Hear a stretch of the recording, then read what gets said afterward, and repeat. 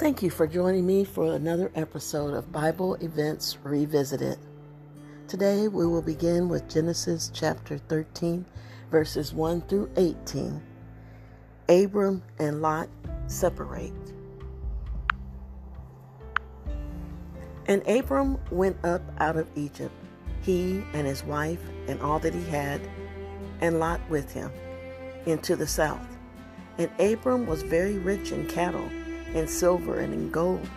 And he went on his journeys from the south even to Bethel, unto the place where his tent had been at the beginning, between Bethel and Hai, unto the place of the altar which he had made there at the first. And there Abram called on the name of the Lord. And Lot also, which went with him, with Abram, had flocks and herds and tents. And the land was not able to bear them, that they might dwell together, for their substance was great, so that they could not dwell together. And there was a strife between the herdsmen of Abram's cattle and the herdmen of Lot's cattle.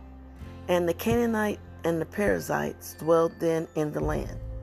And Abram said unto Lot, Let there be no strife, I pray thee, between me and thee, and between my herdmen and thy herdmen, for we be brethren.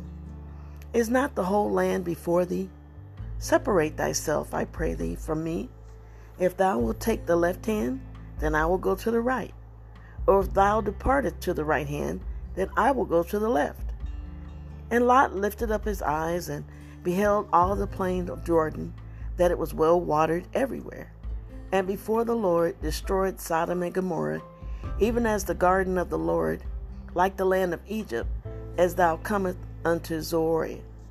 Then Lot chose him all the plains of Jordan, and Lot journeyed east, and they separated themselves, the one from the other.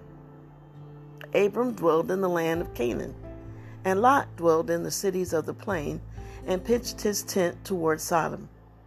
But the men of Sodom were wicked, and sinners before the Lord exceedingly. And the Lord said unto Abram, after that Lot was separated from him, Lift up now thine eyes, and look from the place where thou art northward, southward, eastward, and westward. For all the land which thou seest to thee will I give it, and to thy seed forever. And I will make thy seed as the dust of the earth, so that if a man can number the dust of the earth, then thy seed shall also be numbered. Arise, walk through the land in the length of it, and in the breadth of it, for I will give it unto thee. Then Abram removed his tent, and came and dwelt in the land of Mamre, which is in Hebron, and built there an altar unto the Lord.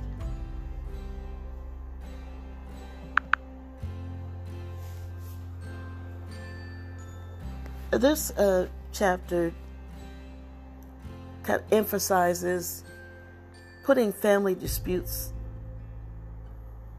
aside and finding peace above personal desires. Take the initiative to resolve any disputes. Let others have the first choice, even if it means not getting what you want, just to keep the peace. For blessed are the peacemakers. Thank you for joining me for this episode of Bible Events Revisited. Stay tuned for our next episode of chapter 14. God bless you and Happy New Year.